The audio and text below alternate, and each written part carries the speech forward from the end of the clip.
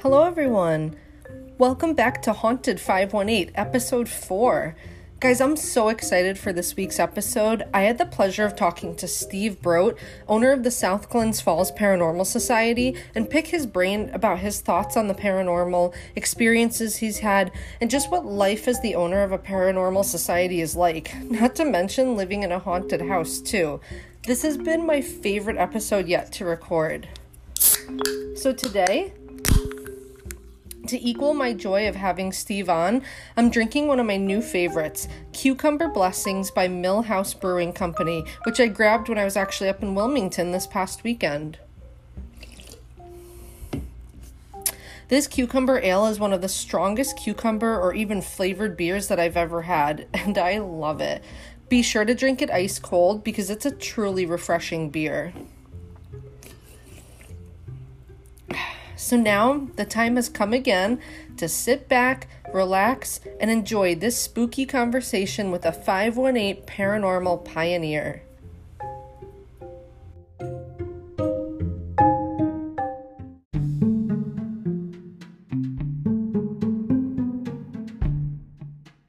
So today we welcome Steve Brote, founder and owner of the South Glens Falls Paranormal Society. They are a paranormal investigation team in the 518 based out of South Glens Falls.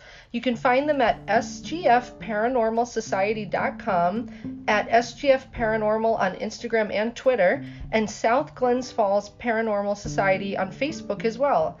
Also, be sure to check out Steve's podcast, The Haunted 518 Project, on iHeartRadio, which focuses on local haunted venues and features interviews with South Glens Falls Paranormal Society clients about their life-changing haunted experiences, specialists in the field of paranormal studies, and surprise guests who also share their very personal and life-altering haunted happenings and how they've coped since. Steve is also the owner of Haunted Nights, which is a paranormal event company. They have investigated a lot of locations here in the 518 and have so many stories. So a huge welcome to you and your team from the Haunted 518 community. Thank you so much for being here. So I figured I would start off just a really quick to give you, because this is our first time talking, meeting, quote unquote, just kind of giving you a really quick background of why I'm interested in everything. I don't know, are you familiar with the term, and I don't know if I'm saying it right, scopaesthesia? Do you know that term? Not really. And so it's also known as, through some research that I've done for the few episodes that I have so far, it is, I didn't know there was such a formal term for it, but it's the thing that I've dealt with my whole life, which is the reason why I'm so interested in it, which is, it's also known as the psychic staring effect, also just known as someone watching you, just the feeling of being watched. And it's not necessarily always related to the paranormal. It's a clinical term for people, and that, if I think anybody, whether they feel like they're sensitive or not, has experienced that to a certain degree, and you turn around and sure enough, someone's there. But that's really just from when I was little. I have had like crippling anxiety alongside just the utmost fascination and curiosity, so it couldn't be worse. And like today, when I was listening to some podcasts, I'm home alone, your podcast, I'm home alone, some of your stories were like, I almost had to turn them off because I'm such a baby with stuff like that. But it's absolutely fascinating to me at the same time. And I've definitely in the last episode I talked about, like, I've worked with mediums, and I do feel like I'm sensitive to energy, and people have approached me about it actually. And so yeah, it's just a whole mess of, I'm interested in it, but really scared of it at the same time. So I have like the utmost respect for what you do, because you are incredibly fearless. Well, thank you. Awesome. So I first wanted to start off with, if you could tell us a little bit more about Haunted Nights before I got into like the details of like the investigative questions. I just wanted to hear more about Haunted Nights. Yeah. So Haunted Nights is kind of like my baby. I started that last year. I officially formed the company last year, but I've been doing the paranormal events for 8 or 9 years now. Oh, wow. We started them with the South Glens Falls Paranormal Society, which is a nonprofit. So we started it with those, and we were doing a lot of, fundraising for different historic sites and bringing people in to ghost hunt that don't normally get to do it. We provide the equipment. So I did that for 8 or 9 years with the nonprofit group. But it kind of got to the point where it was taking over what the whole purpose of that group was. And we were basically just too busy doing events to do regular investigations. And a lot of the members were kind of like, hey, we got into this as a hobby. We want to go to people's houses. We want to help people.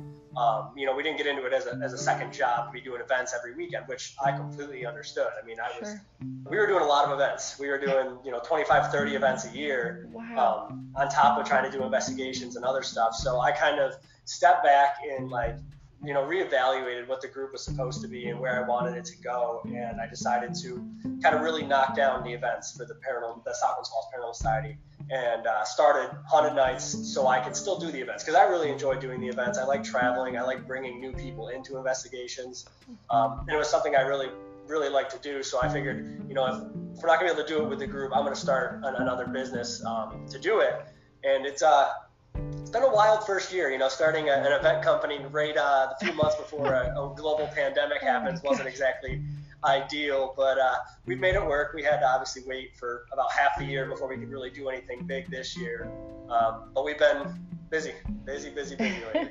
Yeah, one thing I realized from the podcast I was listening to is you don't just investigate like in the 518, you go all over. And that was a question I had for you, and I thought of it before I realized you had Haunted Nights also. Did COVID affect, because I didn't know how often you were investigating, and then I was listening and I was like, wow, it sounds like he's like 4 times a month, if not more. He's always somewhere. So I was curious, how much has COVID affected your ability to investigate? It's been tough. We couldn't really do anything. I know we did an event back in March, right before everything kind of shut down, and then we basically didn't do any type of event or investigation until August. We really got held back especially with the travel restrictions. We couldn't go anywhere without quarantining. We couldn't gather in bigger groups for the events. People didn't want us coming into their houses. We didn't want to go into people's houses. So we kind of really slowed things down for basically the whole spring and most of the summer. But ever since August, it's been nonstop. And I mean, I was busy with it. I was busy with other stuff before that, in the spring months when we couldn't investigate. I'm also the property manager for the Saratoga County Homestead, which is the abandoned tuberculosis hospital. I just covered that on one of my last episodes. It's called the Sanatorium, the Saratoga Sanatorium. Yeah. Oh, that's so interesting. Yeah. Wow. A guy bought it last year in an auction, and I became friends with him. So he actually lives in Texas, so I do a lot of work for him up here. I do basically security, keep people out. I am working on getting the building cleaned up so we can start fixing it up. Wow. Running photography tours. We do photography tours all the time. We did a lot of cleaning from about March through June. Wow. We had a big cleaning spree we had to do because Destination Fear from the Travel Channel came and filmed there in June. Wow. So that'll be on the Travel Channel actually a week from Saturday, the 24th. I have to write that down. Yeah, Saturday, October 24th at 10 o'clock. It'll be Destination Fear. It's their premiere episode for the new season. Oh, that's so cool. And I'm excited to see it. I don't know what they caught. They told me they had some really intense activity. I was talking to Chelsea and Tanner after they filmed, and they said it was really, really intense night, and they can't believe what happened still, and they still talk about it. So I'm excited to see what they got. Oh, man, me too. That sounds so exciting. That is so crazy. We've been busy. That's so funny. I was thinking about how, like, as an investigator, is this the perfect kind of work to be in during a pandemic? Because you go to these places where really nobody else goes. But I assumed, a lot of them I know are probably personal, where you go to people's homes, which those kind of scare me a little more because these poor people have to deal with them. But I was curious how much it really did limit you to be able to do stuff. But that's smart that you kind of step back. The ghosts are probably really happy in these places. Nobody has bothered them. It's actually been super interesting, especially at the sanatorium there. We are dealing with a very similar situation for the reason that hospital was built. Tuberculosis was very similar to to what's going on right now. So for us to be in there when we're doing our photography tours and we're working and we're wearing masks and we're talking about what's going on, it's been very interesting to kind of see some of the activity. I know we had some people in there filming recently, and one part the guy was doing a solo by himself, and he had a voice recorder, and he said, he's got his mask on, and he says, "Are you sick?" And they actually caught an EVP on the voice recorder that says, "Well, are you?" Oh my gosh. You can see the mask. So it's very interesting to kind of see how it's tying into everything. Yeah, I remember you talking, and I am familiar with like residual versus intelligent haunting, and you were giving some really interesting examples. And then I was listening to the episode with Katie Manning, and the two psychics were on, yep. And I think it was an investigator and a psychic, or two psychics, and yeah, they're both psychics. And yep. She was saying how they mock her sometimes, and I just that never even crossed my mind that you would actually hear someone mock them, or even just like mimicking other family members in the same household and scaring her children that it's her. Oh my gosh. That's the one thing we've come to know too. Like, they are way smarter than we give them credit for. It's like not even just like the intelligent spirit that can interact with you. Like, they're smarter than I think we give them credit for, and I think they know things that we don't. For sure. You know what I mean? So yeah, it's pretty crazy. When I feel energy, when I've had a few significant paranormal experiences in my life, which have led me to be more fearful, but even that much more curious. And it's unlike anything I've ever experienced otherwise. And I completely trust that and believe that, because it's just crazy. It's like you're operating on, they have access to both our plane and their plane. So I believe that. Oh yeah, it's cool, and that's one of the cooler things I think about, having been in the field for so long now. I've gotten to talk to a lot of different people who have done it for longer than me, shorter than me, but it doesn't matter if somebody's been doing it for a year or 20 years. You're going to learn something from each person, because everybody has a different way of going about things and different theories and different ideas that you might not have thought of. Just talking to different people, it kind of opens your eyes, even 10 or 11 years into it, that, hey, I never even thought of that as a possibility. We talked to Nick Groff a couple weeks ago on one of the shows that we do on Facebook, and he brought up the fact that, maybe it's not even ghosts and dead people sometimes. It could be us. We're actually interacting with ourselves from a different time period. It might be us 20 years from now or 10 years from now. And he's like, it's just a whole nother thing we haven't really thought about. Wow, that's so crazy to think about. I know I remember you mentioned on one episode too, where you were like, the technology we have today, what is it going to be, in the future, and what will that mean for us being able to communicate with them? Oh, that's so, well, you look so young. How long have you been doing it? You talk like you've been doing it for like 50 years. It's crazy. You're so experienced. I've been investigating since 2009, so 11 going on 12 years now. Wow. So basically, how old am I? Almost half of my life at this point. Wow. My first investigation was when I was 16. So. Oh my gosh. That's what I was going to ask. Like, around when did you actually first investigate? And were you interested? One of my first questions was, what is your background and the interest? Was it before investigations, or did something really happen that something clicked and you realized you needed to be around or explore this a little more? Yeah. So I was about 5 years old, and I was actually like sleeping down at my grandparents' house. They were both alive at the time, so I never thought of their house being haunted. I was just a kid sleeping at his grandparents' house, and I was sleeping in my grandma's bedroom, and my sister and my grandma were sleeping in the living room. And I woke up in the middle of the night because I felt somebody poking me in the leg. So I'm just thinking, maybe it's time to get up. I don't know what time it is. Maybe my grandma's waking me up or whatever. So I kind of like rubbed my eyes. And when I looked at the end of the bed, I saw an elderly woman sitting at the end of the bed.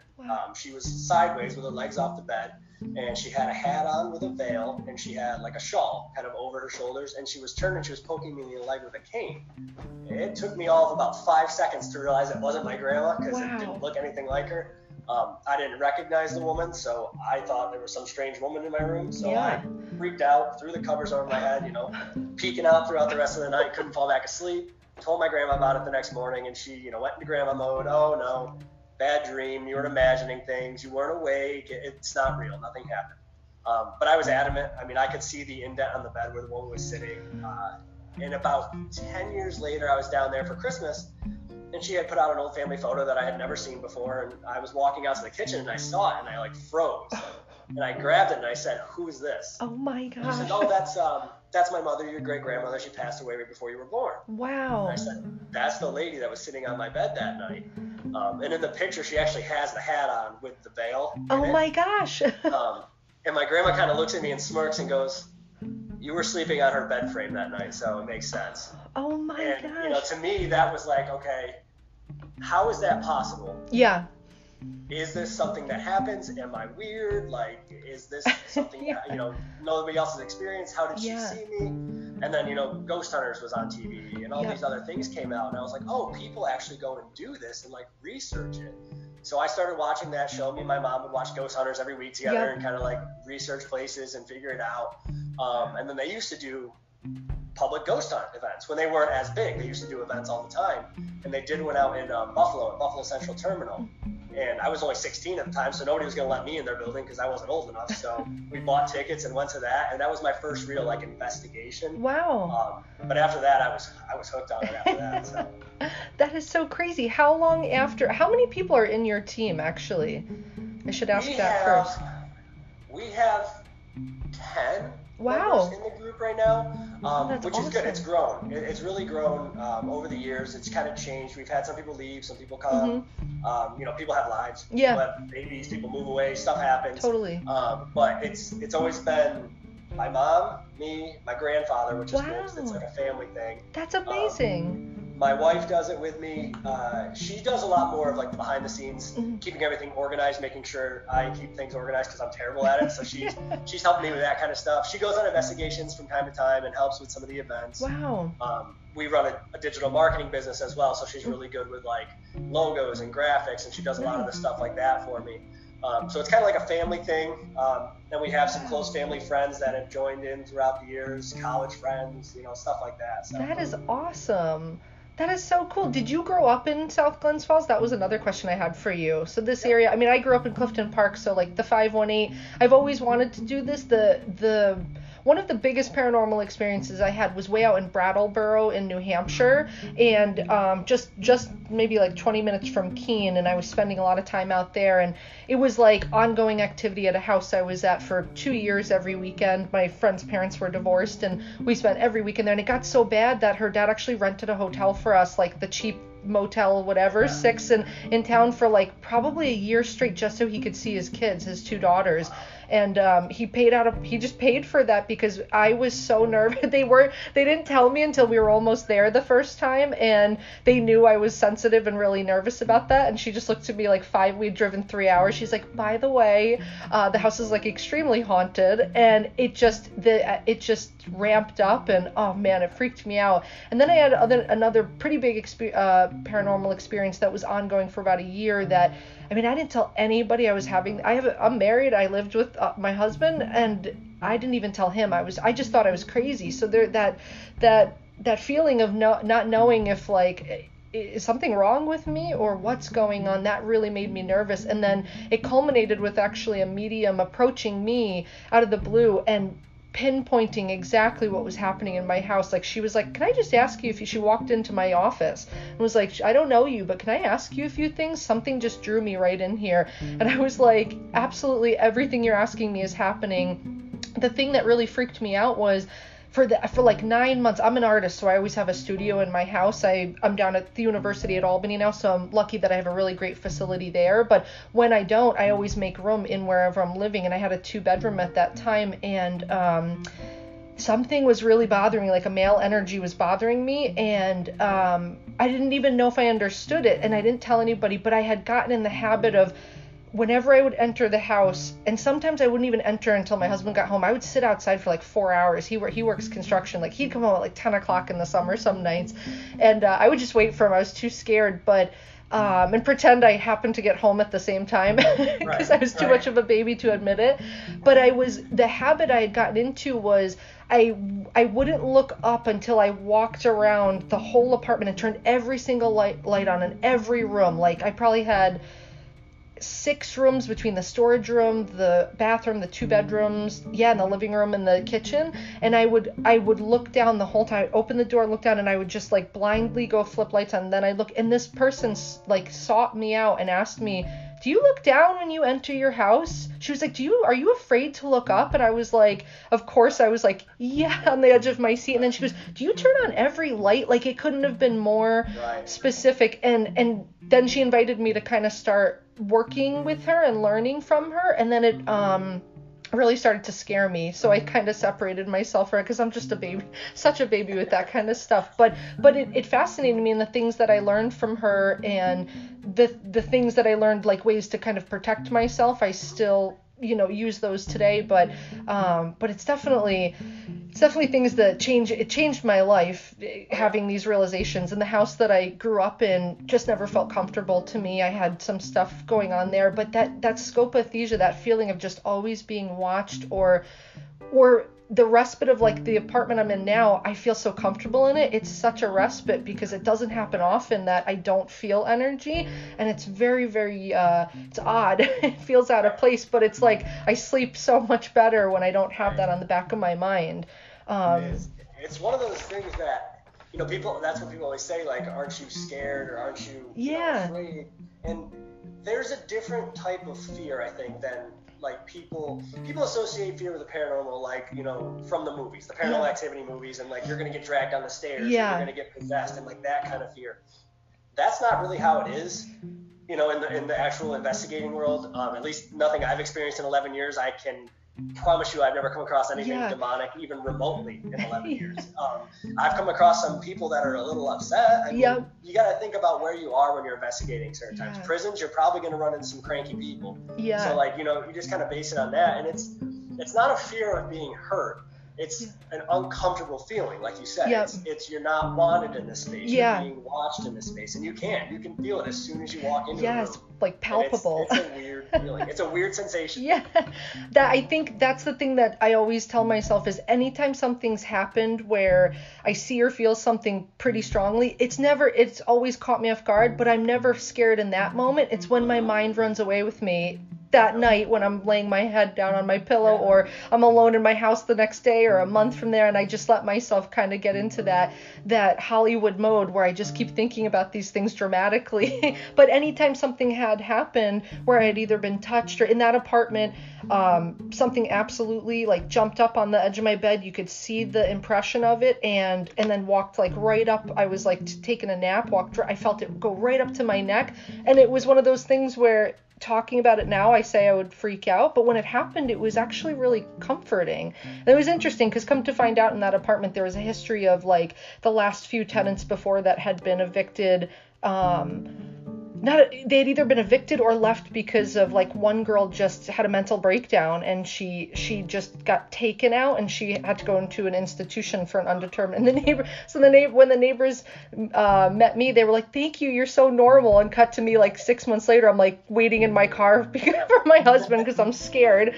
But it's so funny because I always say I'd be scareder than I am when it actually happens. It is. In the moment, half the time, because a lot of things, like the craziest things that, you go on to tell stories about, people are like, how are you not terrified? But when it's happening, a lot of the times, it's so crazy that you're trying to process it more than anything. And you're not necessarily immediately assuming that it's paranormal. You might be writing it off as something normal, a person, something, that you can just explain away. And then it's only later on that you realize, okay, that wasn't normal. That wasn't a person. But you don't have time to be afraid at that point because it's already over. Yeah, exactly. And then you just have to tell yourself, one of the mediums I worked with just said, out of sight, out of mind. Like, just don't think about it because you're just going to get yourself worked up. And I really do use that more often than, more often than I thought I would.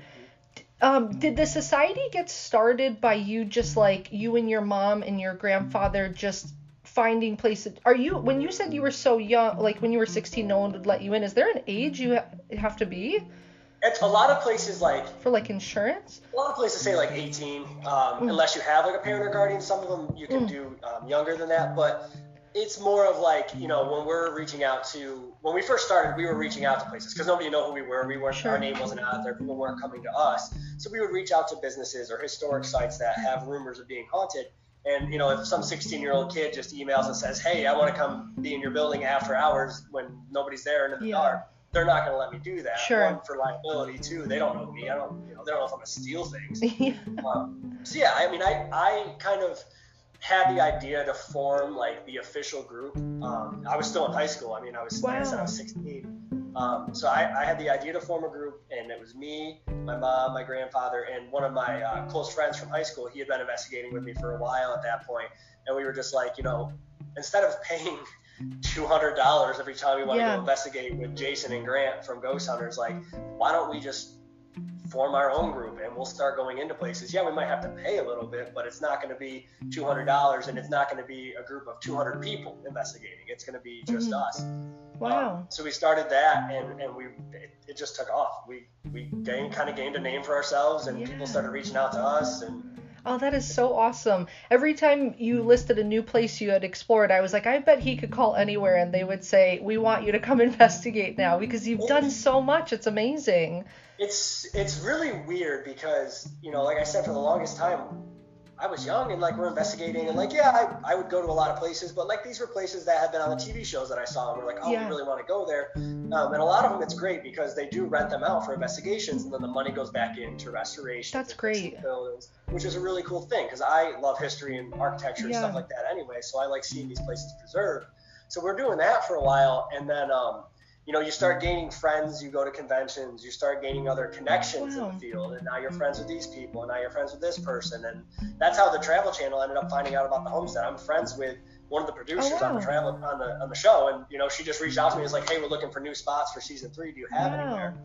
And it's stuff like that where it's like, it's been really cool because I've never even been on TV or anything like that. Like, I don't claim to be famous or anything. Like, I'm just the local guy who everybody's like, oh, you have a lot of Ouija boards and you sleep in haunted places. You're really weird. But it's been cool because, like, next week I'll be on the Travel Channel, and that's pretty cool. That is I'll only be on there for a couple minutes. Like, that's fun. And to be able to, reach out to Nick Groff whenever I have a question about something. Yeah. And just, ask him, the guy that's been on TV for 20 years doing this. That's amazing. It's really cool to see. Oh my God, that's wonderful. I that kind of leads me into the next question, which I think I already know the answer to. Is there an investigation or location that sticks out in your mind as your favorite? I kind of think I know the answer to this based off of what I was listening to, but I'm curious. My go-to is always going to be Madison Seminary. Yep. In Ohio. I've been to a lot of places in the last 11 years. I really have. And I've only been going to Madison for about 3 years now, 3.5 years. So it's still a relatively new location for me. I've been out there probably 10 or so times now. But it's just one of those places that's different. It's a whole different kind of investigation when you're there because you're going to have activity, and you can't say that about most places. You can't. I mean, even some of the big name places that have been on TV shows that we've been to a couple times, you hit them on off nights, and that's just how it is. You can't make these people perform on command. They just can't. So for a place to pretty much be guaranteed to have activity every time you go to it, it's cool. And it's got a soft spot in my heart out there because I'm good friends with the owner, Adam Kimmel. He owns that building, and he owns another one in Ohio. He's doing amazing things restoring both of those buildings. Wow. He's in it for the right reasons. He's a paranormal investigator who buys these buildings as more of like a research hub for people. So he doesn't charge $1,500 a night or whatever it is. You can get his buildings for $500. And you have the whole building to yourself for the night, and the money goes right back into restoring it, which a lot of these places do, but he just keeps it affordable because he knows a lot of people this isn't their job. They don't make money doing this. They spend money doing it. Yeah, absolutely. So, that spot, the activity, the owners, everything about it is just like my favorite. I was just out there twice. No, I was out there once in September, twice in August. I'll be out there again in like 2 weeks. So. What is the seminary? I think I remember you explaining it's like a 3-story tall building. Yeah. Could you tell us a little bit about it? Yeah, it's 2 separate buildings that are connected by like this little middle portion that was added on. The one wing was originally started as like a Civil War hospital, but not really more of a hospital. It was more for like widows of the Civil War and their families and stuff would go there. It was a home for that. They actually had a very important spy from the Civil War who ended up living and dying there, Elizabeth Stiles. Wow. She was a spy. She actually has direct letters back and forth with Abraham Lincoln. Like, she was a very prominent person during the Civil War, and she ended up living and passing away there, and she's buried right down the street. Wow. So that's a pretty cool piece of history. At one point, it was like a psychiatric hospital for a little while. It had some tuberculosis patients at one point. They used to house the honor inmates from the women's prison in the building. So it's kind of had a little bit of everything over the years. Seriously, wow. So it's got everything in there, and it's active. Both buildings are incredibly active. Wow. That third floor on the one side of the building is one of the spots that has kind of got my number, so to say. There's certain times where I can't be up there alone, and I can pretty much go anywhere alone. I've literally fallen asleep in like a body tray in a morgue. Oh my God. It takes a lot for me to be uncomfortable enough where I can't go to a spot. Yeah. And there's certain nights on the third floor, they call it the asylum floor. Okay. There's certain nights that I can't do it up there. And one of those nights happened to be when we were filming Madhouse, which is a documentary that's on Amazon. We filmed out there. And of course, the night we're filming for Amazon, I get too chicken to finish my solo session on the top floor. I'm like, God, no. I'm like, everybody can see this, and it's like the one time I can't go somewhere, but I couldn't. You have that limit, and I just pushed it as far as I could that night, and I couldn't do it. That's saying a lot, because you really sounded like the bravest of the brave from what I was listening to. Usually I am. Usually it does take a lot, but that place... I probably couldn't even look at that building. One of your investigators, I remember you saying... you challenged him in Waverly to go to the top floor by himself, and he was like talking the talk, and then he couldn't walk the walk. He got there, and you were like, it's different, man, when you see it. They call it the Waverly Challenge, and they talk about it every time. It's you start because the base room at Waverly, where there's like air conditioning and bathrooms and drinks and all that stuff, is down in the laundry room. It's actually a completely separate building. You have to walk through a tunnel to get into the main building.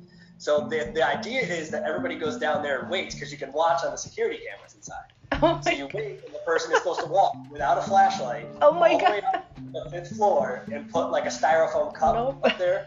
And then the next person has to go up and get the cup and walk it back down.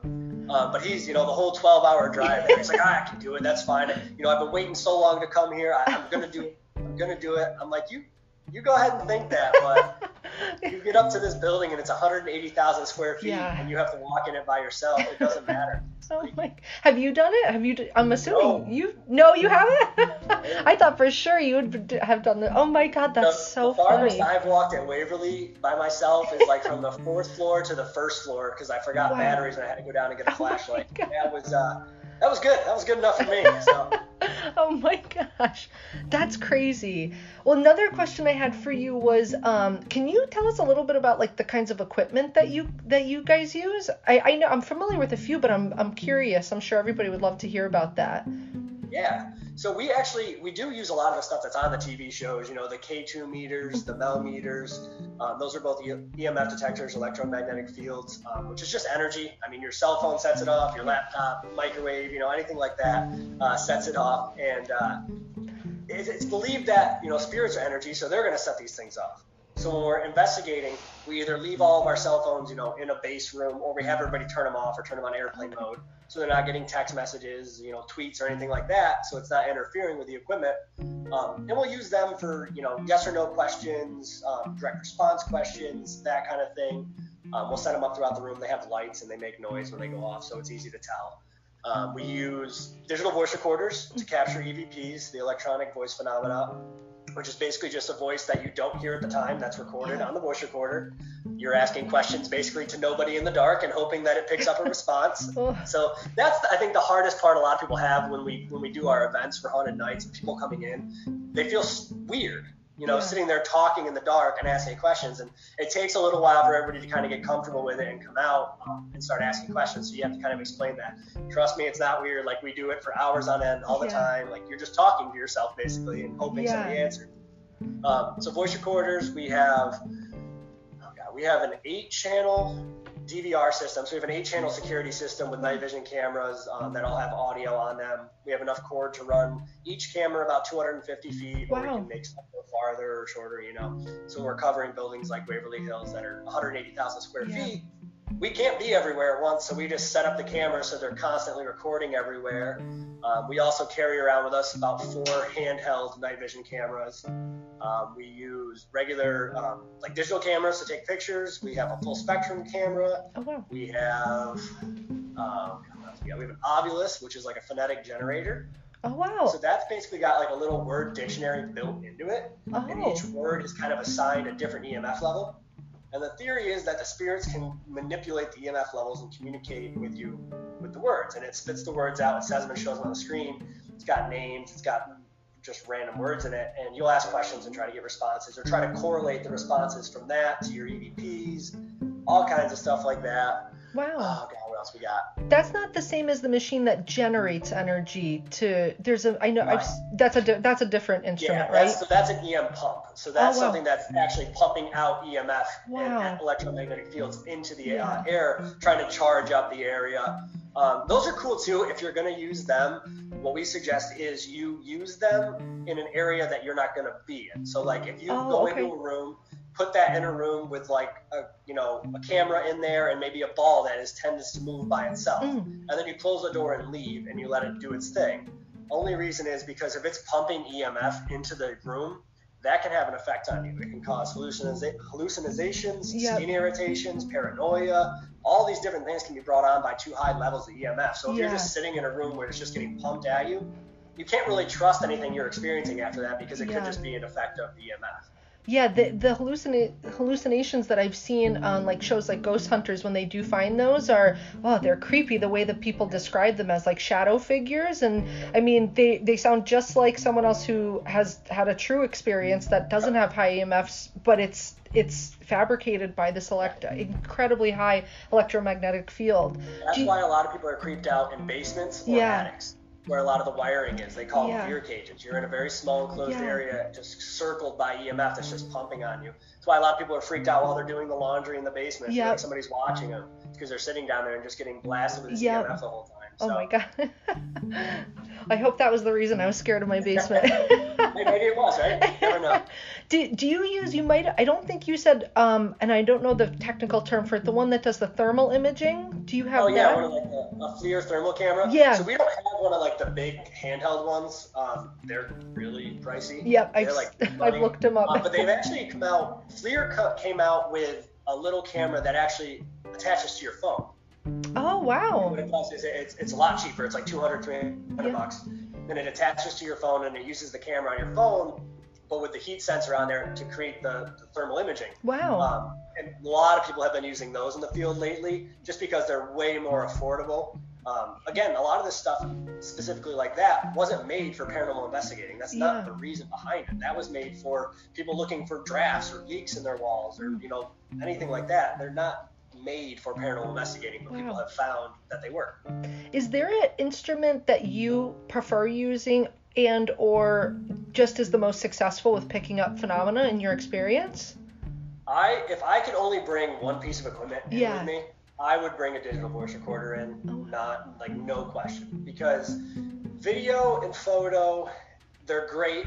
It's really great pieces of evidence to capture. Even if you can videotape like an EMF spike in response to questions, or if you capture, a shadow person or a picture of something weird, those are cool. But there's a lot more room for error. There's a lot more ways you can explain away that kind of stuff, with shadows or matrixing, dust, orbs, bugs, that kind of stuff. There's just a lot more that can go wrong. When you have a digital voice recorder and it's you and one other guy in a building and you pick up a female voice, how do you explain that? Yeah. You know what I mean? Like, even if it's not a ghost, it's paranormal. It's something that's not normal. That's what you're there for. These might not even be ghosts, like I said. We don't even know if this actually is deceased people. It's just something that's not normal, that's not supposed to happen. So a voice recorder for me, no doubt, is what I would bring every time. That's awesome. The way that you explained that, and I heard you say that on one of the podcasts I was listening to, I never thought about it that way. The fact that I love that you basically, that's how you define the understanding of the word paranormal. It doesn't just equal ghost. And I love that you were able to kind of give a broad definition like that, because I never thought about it that way before, and I just thought that was really wonderful. Thank you. Yeah, it's one of those things where, like, people a long time ago used to think thunder and lightning was because the gods were mad at them.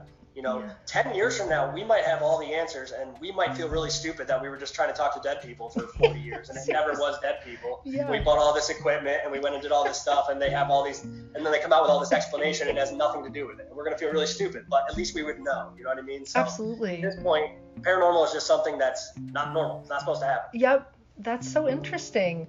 Another question I had was, could you tell us like a little bit about, you told us about your team. So your current team, you've got your mom, your grandfather, and then I think you have some high school students also that are part of the team. It's interesting. It's my mom, my grandfather, me, a couple friends that I've met through like college and soccer and stuff like that.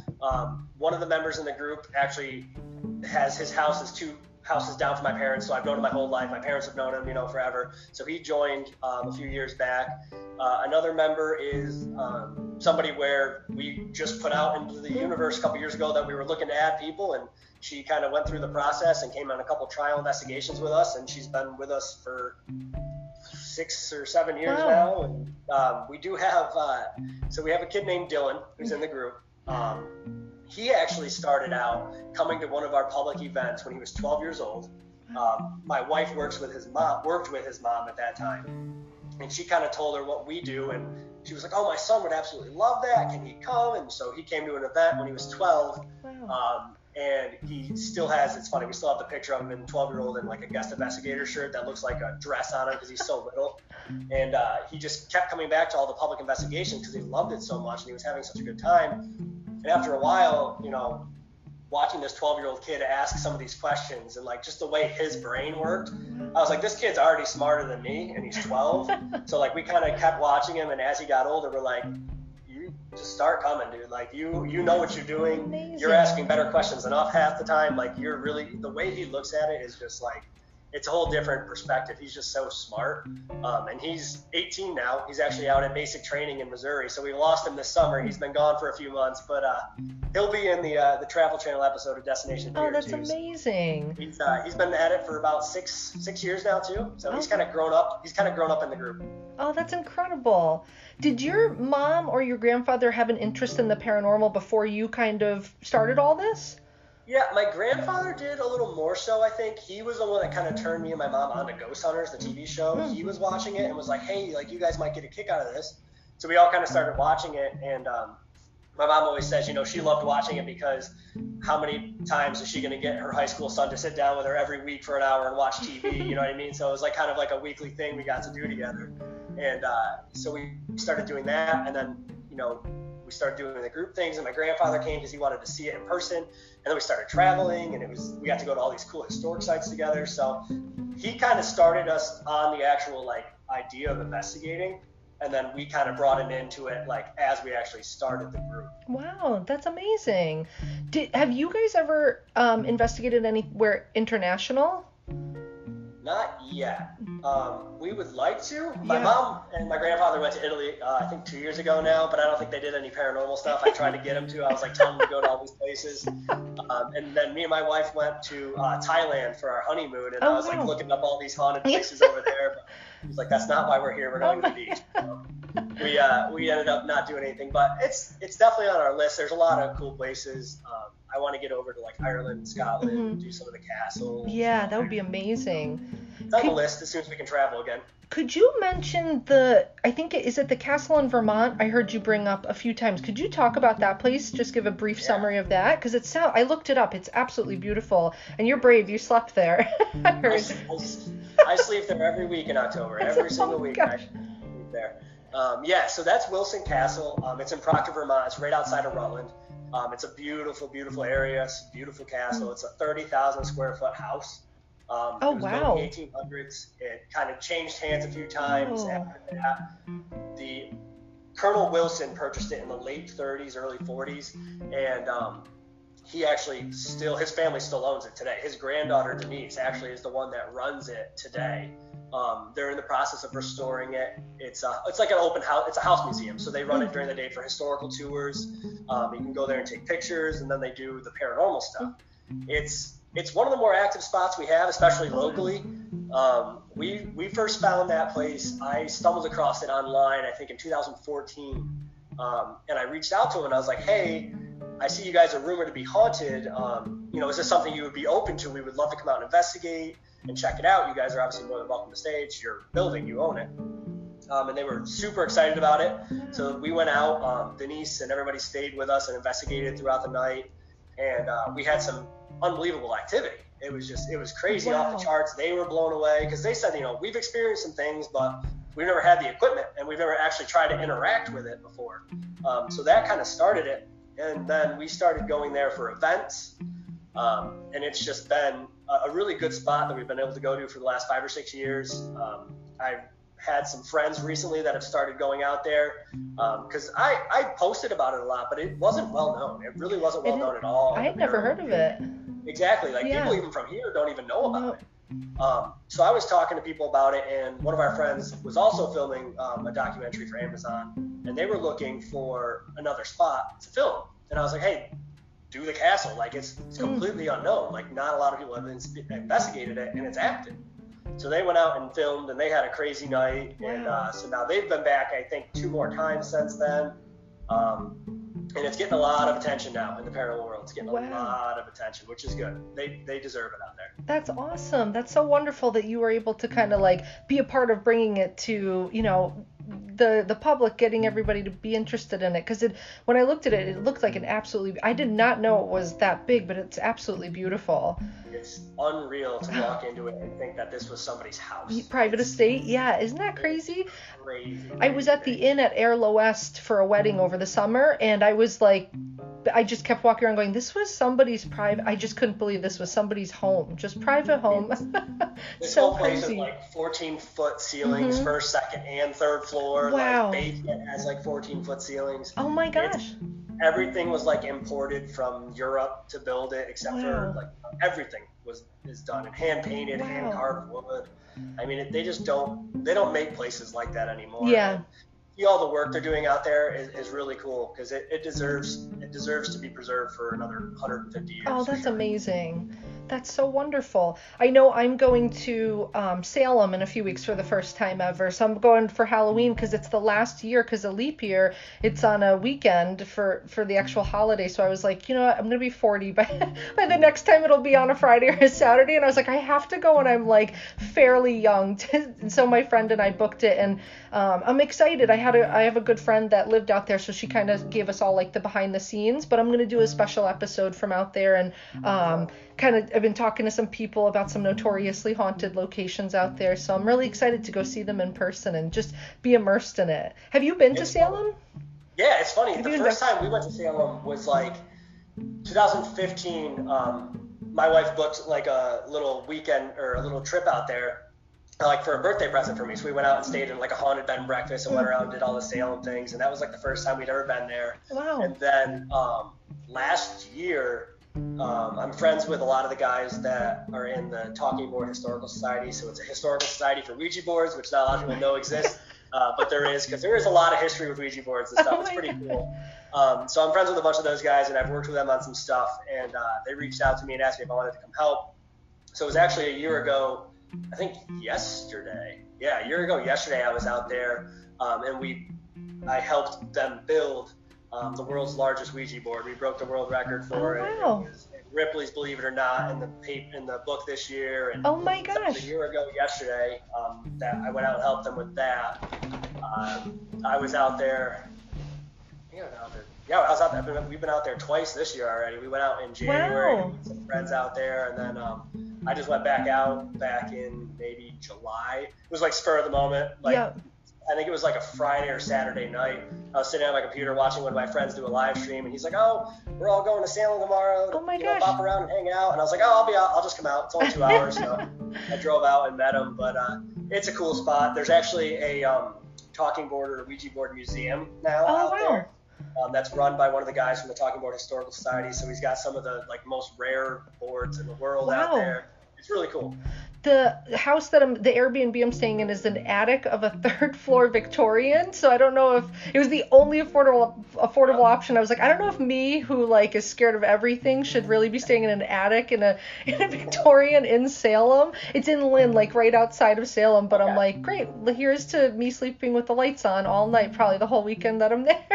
You're gonna love it. Salem's really cool. I'm excited. And to be out there in October last year and like just see the atmosphere. It's gonna be obviously a little bit different probably this year, but just like the sheer number of people and like, the energy, you can just feel the energy. Absolutely. It's really cool. A little tangent side note question that made me think of was I recently listened to a podcast about the history of spiritualism, and are the talking boards related to that? And also, I had no idea that was originated in Rochester, New York. I had no idea, and the podcast was like so informative. Yeah, so Ouija boards and spirit boards were basically kind of like a parlor game back in the day. Oh. Like they were used as like a form of entertainment. They used to do seances, and you would see all those pictures of like back in the day with like the ectoplasm coming out of their mouths and all these things. So like it was table tipping, it was Ouija boards, it was seances, it was psychics, and a lot of times it was a business plan. The sales spiked, and a lot of companies got into the businesses right after both world wars, like when a lot of people had died. So like, they were capitalizing on that. So it's been known as a game mostly for a long time, but it was tied into the spiritualism movement. And there's so many different variations and companies. Wow. I think I have about 75 different boards right now. Wow. And my collection is like this big compared to most of my friends that I know. It's unreal, the sheer number of different boards and history and companies and all kinds of stuff. Wow. It's really cool. What's the oldest board do you have? Do you know the approximate age? I have 2 from 1901 right now. Wow. They're the oldest ones I have. The first like patented ones and the first ones that were made were like early 1890s, 1890, 1891 was when like the first boards were kind of patented. Interesting. So I'm about 10 years short of that, but I'll get one of those other ones eventually. I have some really, really rare boards. That's amazing. That I've been lucky enough to get over the years. Yeah. I'm friends with Robert Murch, who's the head director of the Talking Board Historical Society. He actually consults on all of like the Ouija movies. Wow. Like he is the Ouija know-all. He's friends with the family from the first company that patented them. Like he has pocket watches from the original owner of the companies. Oh, like my goodness. The walking Ouija history museum. Oh, I'm definitely going to have to look into that. That is so interesting. Oh, yeah. I'll tell everybody, as I'm speaking to Steve right now, he's sitting and his wall behind him is covered in Ouija boards, except for one spot, the one's getting restored. And it almost looks like one of the backgrounds you can pick to put on in the Zoom, but it's awesome. Yeah, I got to do my other walls. I ran out. That wall took me like 3 days because I made sure everything was level. Yep. Like lined up, and everything's not the same size it's supposed to be. So like I got them all throughout the room on wheelchairs and on other shelves. There's some in the closet. Like they're just spread throughout the room. And none of them have ever made you nervous to bring into your home or anything like that? What about your wife? Has she ever had any one in particular that made her apprehensive? The only thing she's really ever hesitated about me bringing in was the autopsy table. He was kind of like, that's pretty gross. Do you really need that? And I was like, well, it's only $20, so yeah, I think I need it. So I went, she's like, I'm not coming with you to get it. It's all you. So like it was like 10 o'clock at night. I drove like 45 minutes away to a barn in the woods to pick up an embalming table. Oh my God. Yeah, the Ouija boards, we haven't really had a problem with. That's there amazing. was one that, when I got it, I get all excited, obviously, and I'm like, oh, it was like Kid on Christmas, and she's like, it looks like all your other ones. And I'm like, no, it doesn't. Like, and I'll point out like the slightest variation on it, and she's like, you're ridiculous. But I had it when I set it down on the dining room table with the planchette on top of it. Then we went to bed, and one of the rules is you're not supposed to leave the planchette on the board, I guess. I don't know. I'm not a big believer in Ouija boards, so I don't really pay attention to any of that. Oh my God. But I left it on there, and I went to bed, and at this point, I worked for a company. I was getting up at 3 o'clock in the morning for work every day. So it was like 4 hours later, I was getting up for work. Nobody else had been up. She's asleep. Our dog sleeps in our bed with us with the door closed. We don't have a cat. We don't have kids. It's just us.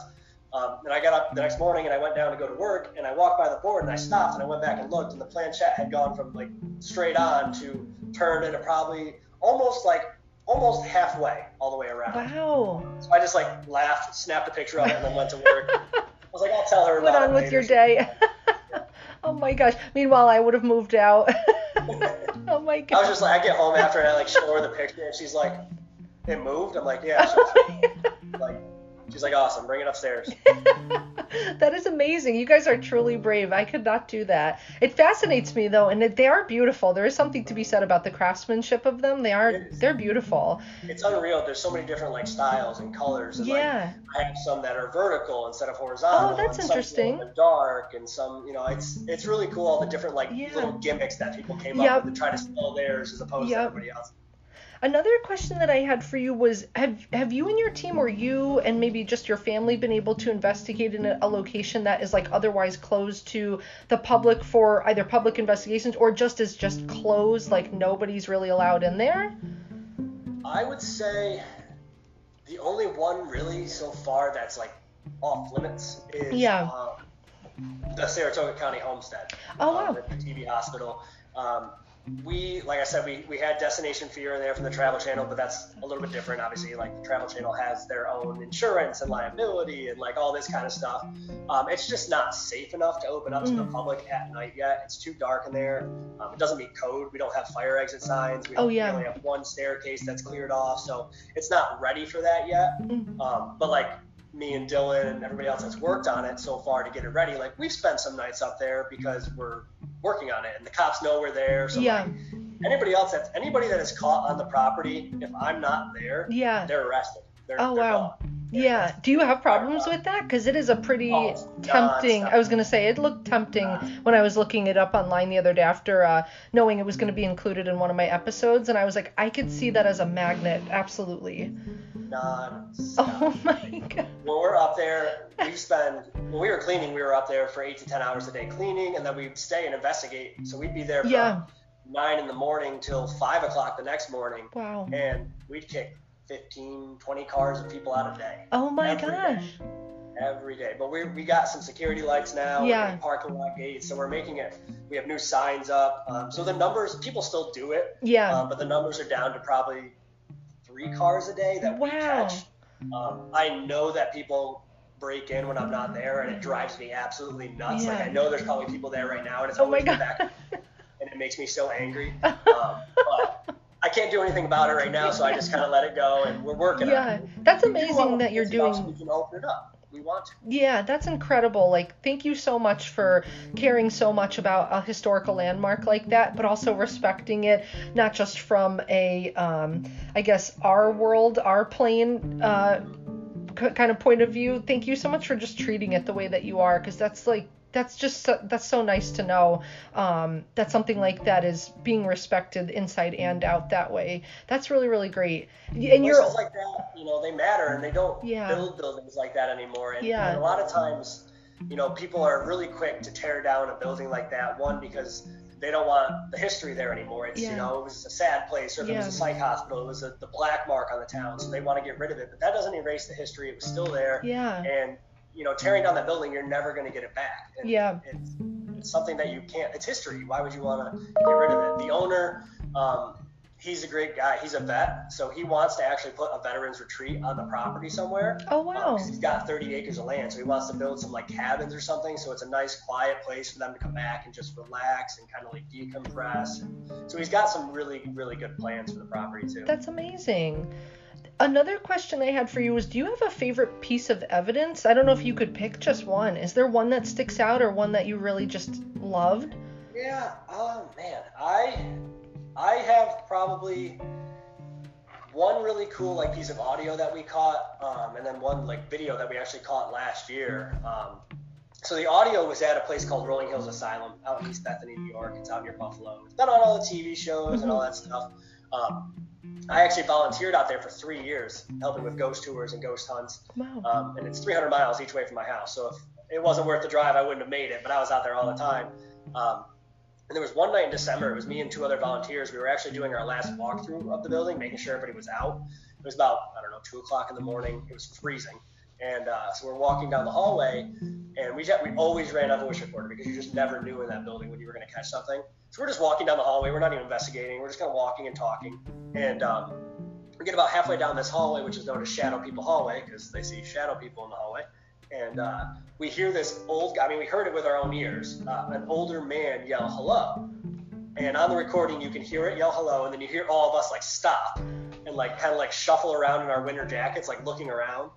And then you hear one of the other volunteers say, I think that was from down there. Wow. And as soon as he says that, it yells hello again. And we heard it again. And this time it was like twice as close and twice as loud.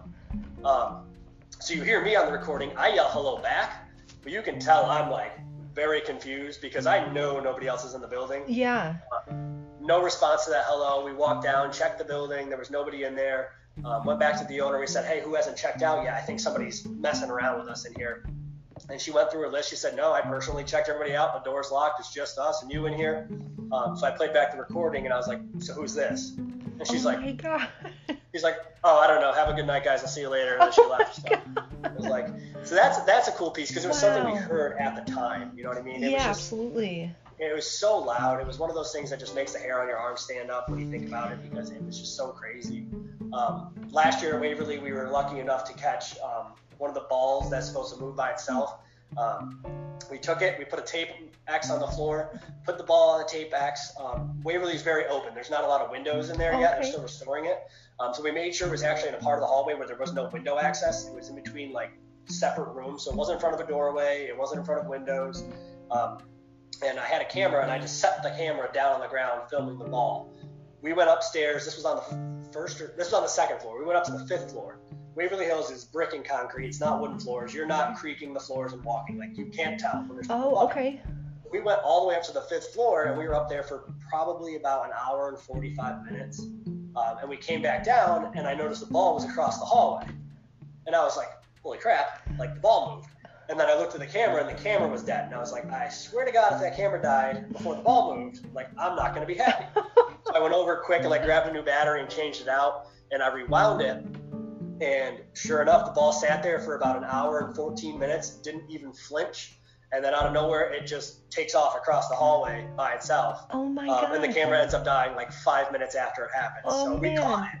Oh my God. It's one of the coolest things I've ever seen. I don't know, it was wild. That's amazing. I think that's my biggest fear is seeing an apparition, but also seeing things moved. And the times that I've seen like come into a room and something has been moved, or I know I stayed in a place that had something that was hanging off of a bunk bed, and it would always spin, and it would just stop, and then it would spin the other way, and there was no draft or anything in there, and it was just it was like the creepiest room in the house too. So that idea of movement, there's something to be said about that.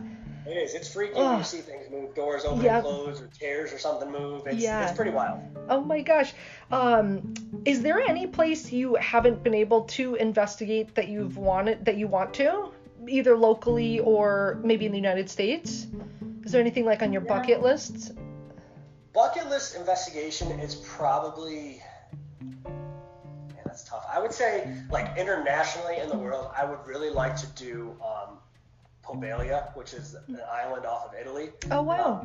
Basically, what it was is they would bring all of the plague victims there to die, essentially. Yeah. And they'd bring all the dead bodies there and burn them after for all the plagues. I mean, this thing has been around forever. And then it was a psych hospital at one point. It was a tuberculosis hospital. It was a prison. It was all on this island. There's actually a portion of the island that if you dig, like, what you're digging in is human ash for like the first couple.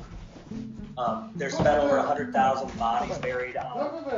Hold on, I'm sorry. Hey, stop! I'm recording. Oh my gosh, I'm sorry. You're fine, my husband came home for my dog. He knew it. It's just like one of those places that like 100,000 bodies have been burned. Wow. There. So that to me is somewhere I'd really want to go. In the States, investigation-wise, I really want to do Alcatraz. Yep. I know everybody says it. I really want to check it out. I would like to investigate the Stanley Hotel. I've been to the Stanley Hotel. Have you? Oh, wow. It's super cool, but I'd like to investigate there. But I would say definitely Alcatraz here in the States, and And that's, I mean, the homestead was my bucket list spot for around here, so now I'm kind of living the dream with that. That's amazing. That is so, I can't believe I didn't realize that you actually owned that. That's amazing. Oh, I don't own it. The guy that owns it lives in Texas. I just manage the property. Oh my. Yeah, so I just do all like the security. I do all the stuff because he's so far away. That is so and he couldn't come up here as much this year because of COVID. Yep. I do all the fun stuff like the tours and security and stuff like that. So I get to do all the fun stuff without having to pay the bills for it. So it works out well. Seriously, that's like the perfect situation. It is. The only other question I really had was, what else do you think is important for people to know about like the paranormal and or what your team does, if we haven't already covered it? Is there any last word, anything you'd want people to make sure they knew? I would say that if it's something you're interested in, definitely do some research, read some books. Okay. I know everybody kind of talks a lot of trash about like Zak Bagans and Ghost Adventures and stuff like that because he's Zak Bagans, he's a big personality, he's entertaining. But he's got a couple books out and they're actually very good. There's a lot of really good theories in there, a lot of good ideas. I would recommend those books. Do some research online, see what you can come up with, watch some of the shows, keeping in mind that the shows are for entertainment purposes. Yep. But it gives you an idea of like the locations that you can go to. I would say don't be afraid of it. It's not scary in the aspect of like Hollywood and stuff like we were talking about before. Yeah. You have to treat these places and these people like they're people. I mean, you're going in and you're talking to people like we're talking right now.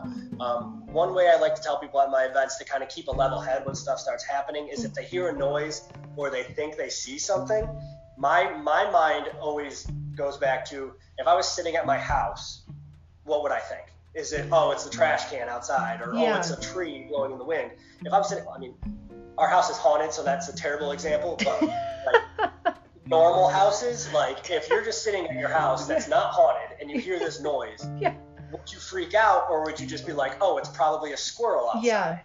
You have to go into it with a complete level head. You have to stay, skeptical every time. You can believe in the paranormal, but you have to approach each investigation and each location and each happening as a skeptic. Try to figure out everything else it could be before you say this is paranormal. That's what you have to be left with. If you can eliminate everything else and you're left with you don't know, then it can be paranormal. But if there's any doubt, you kind of got to let it go and move on.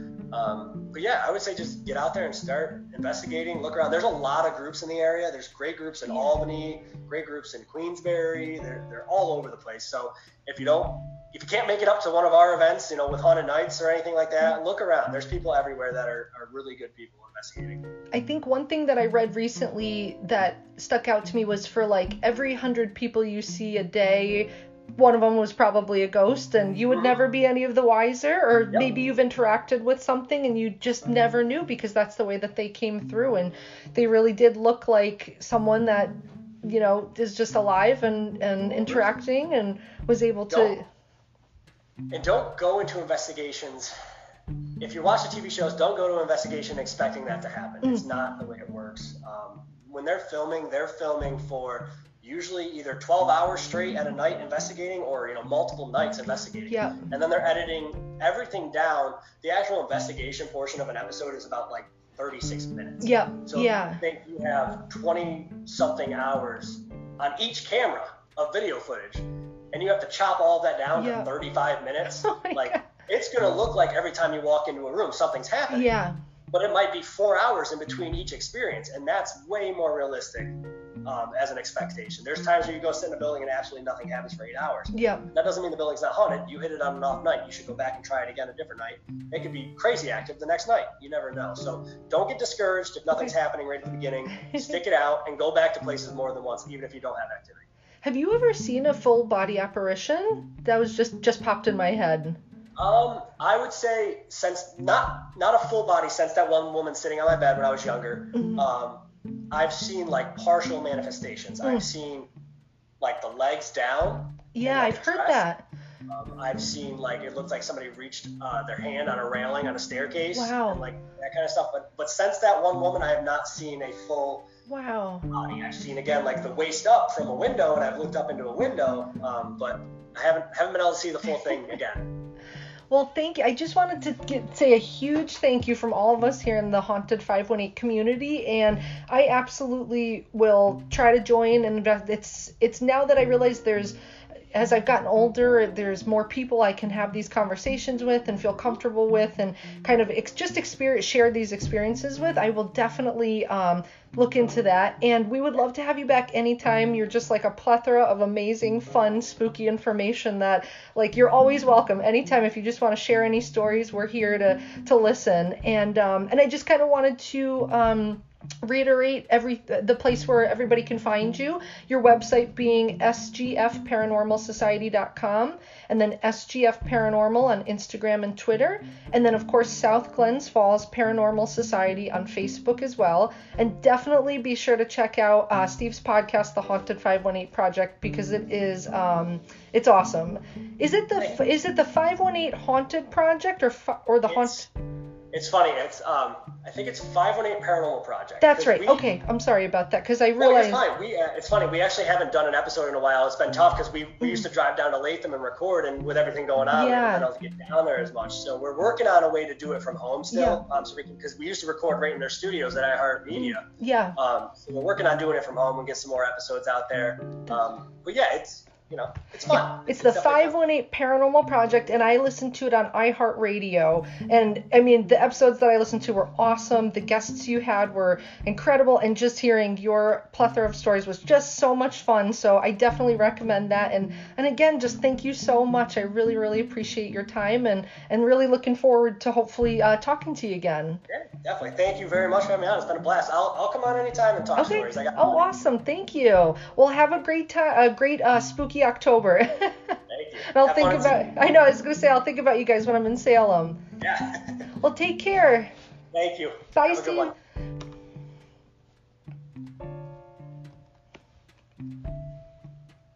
Oh, perfect. Oh my God. All right.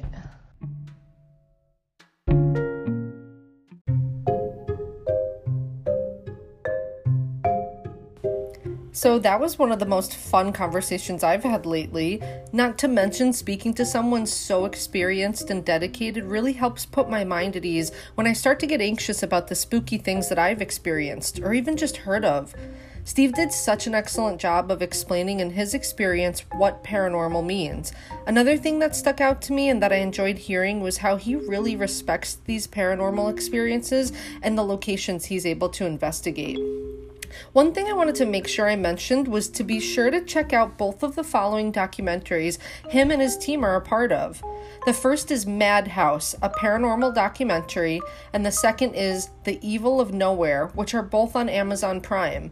They're sure to give you goosebumps. I know I had them when I was watching. Also, just to recap where you can find Steve and his team, you can find them on their website at sgfparanormalsociety.com, or you can find them at SGF Paranormal on both Instagram and Twitter, and the South Glens Falls Paranormal Society on Facebook as well. Also, just a reminder, check out Steve's podcast, The 518 Paranormal Project on iHeartRadio, which focuses on local haunted venues and features interviews with South Glens Falls Paranormal Society clients. Steve is also the owner of Haunted Nights, which is a paranormal event company that I highly recommend you look into if you want to get some hands-on experience investigating and learn more from the South Glens Falls Paranormal team. Well, I can't thank Steve enough, and we really look forward to having him on again to share more of his spooky knowledge and stories. That's all for today. Be sure to keep your eye out for upcoming episodes dropping weekly on Sundays. And just a reminder, as always, we need stories, so please submit your story. We really want to share them. And don't forget to check us out at haunted518.com, where you can subscribe for updates. You can also find and follow our Haunted 518 Facebook page and at the Haunted 518 on Instagram. And you can always just email us your story directly at thehaunted518@gmail.com. And please, as always, rate and subscribe. This is really helpful for us. So until next time, happy haunting.